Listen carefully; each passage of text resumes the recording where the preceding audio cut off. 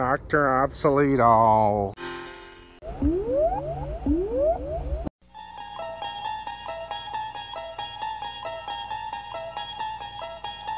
You unlock this door with the key of imagination. Beyond it is another dimension. A dimension of sound. A dimension of sight. A dimension of mind. You're moving into a land of both shadow and substance, of things and ideas. You've just crossed over into the Twilight Zone.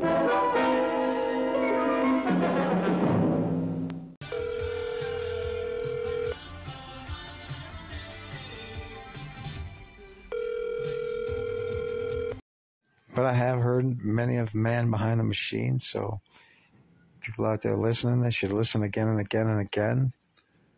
You know, keep those numbers up, those analytical numbers, and the SEO's going.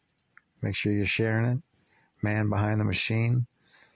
It's on Spotify. If you're wondering where we're at, Spotify is where you want to be. You remember Geraldo Rivera when they were doing that whole, was it 3-hour show around Al Capone's safe? That was great, man. They finally got it open, and what was in it? A bunch of dust. Yeah, I figured you'd like the Mr. Roboto song. You are the modern man. Man behind the machine.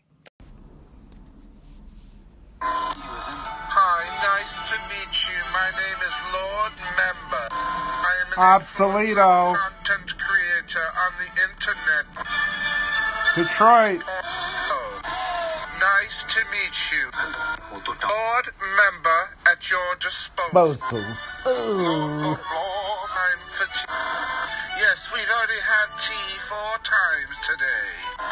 If you wish to phone me at my usual number, ask for Lord Member. So nice to meet you. Lord Member. No, this AM radio's crowded. Seriously. Lord Member at your disposal. Calling Detroit. Hello? Hello? Lord Member.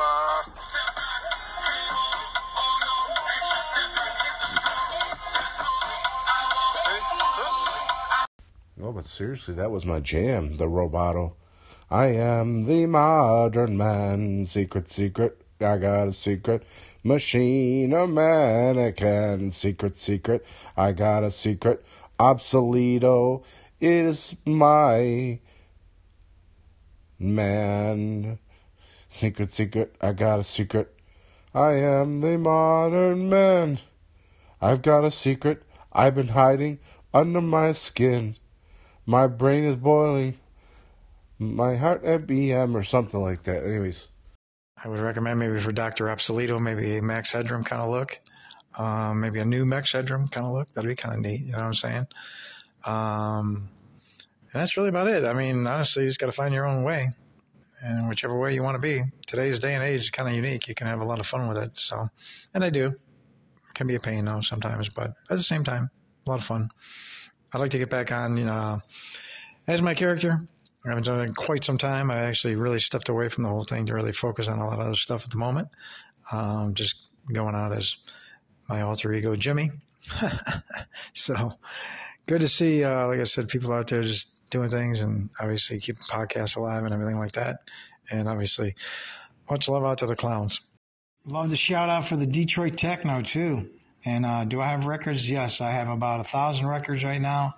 Everything from W.C. Fields to old merengue records and all kinds of great stuff. I'll be going up online here in the next couple of weeks, and we're going to be selling it all off.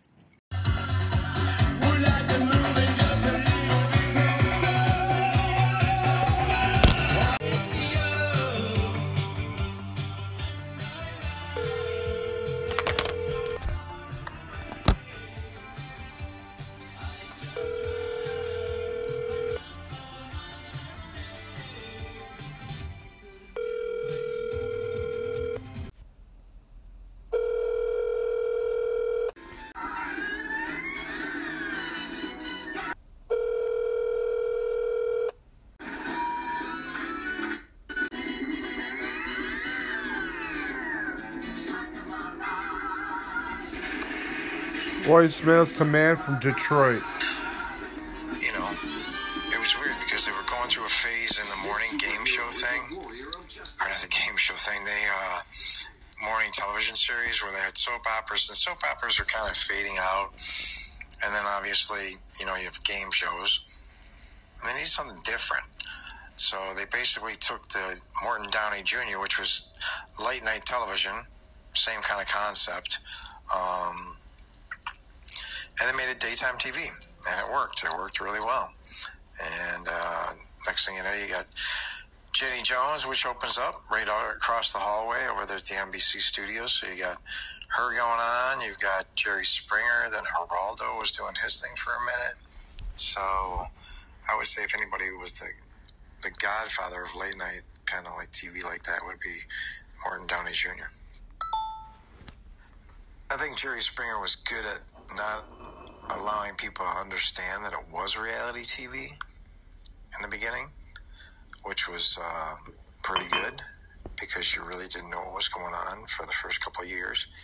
Unless you worked on the show, then you knew exactly what was going on.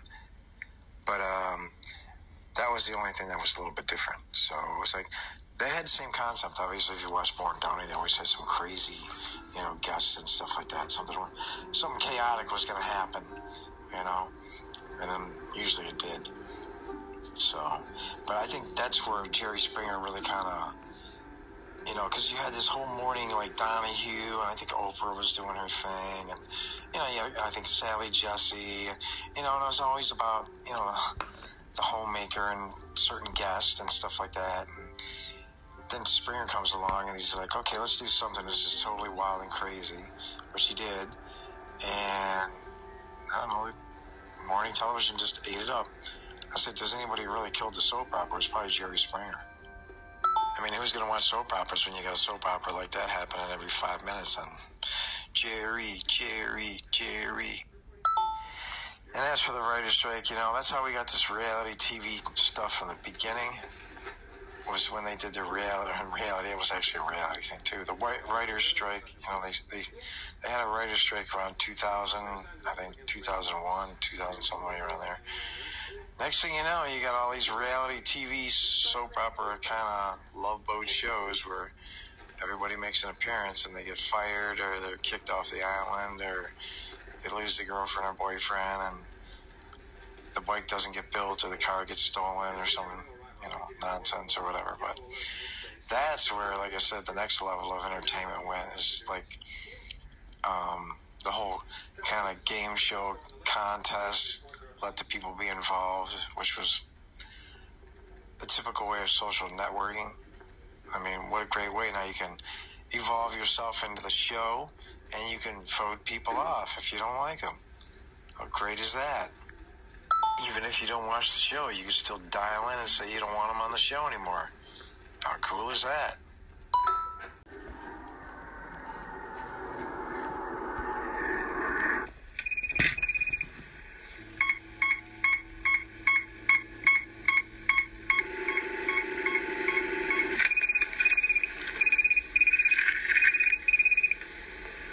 This is Catamaran. Come in. This is Collector. Are you safely at anchor? Affirmative, awaiting instructions. Rogers, switch to IADC Scrambler Channel 110. All further transmissions on that channel. Switching now.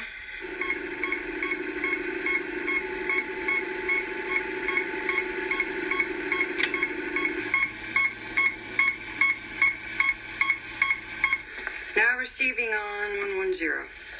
All right, Diana, here's the situation up to now. As you know, San Remo is the hub of a vital defense region. I've had agents working undercover at all the 3 other regional bases, Norris, McKinley, and Lansdale. They've all reported incidents of sabotage activity. Well, doesn't it strike you a little curious that San Remo has been left untouched? It sure does. That's why you're there now. I've asked the base commander to put the base on yellow alert and stand by to go to red. So what you're saying is that you think San Remo's next in line for sabotage? We both know that our whole national space effort rests with the success of the Z-400. With the test flight scheduled for tomorrow, Washington to San Remo, our security performance becomes very critical.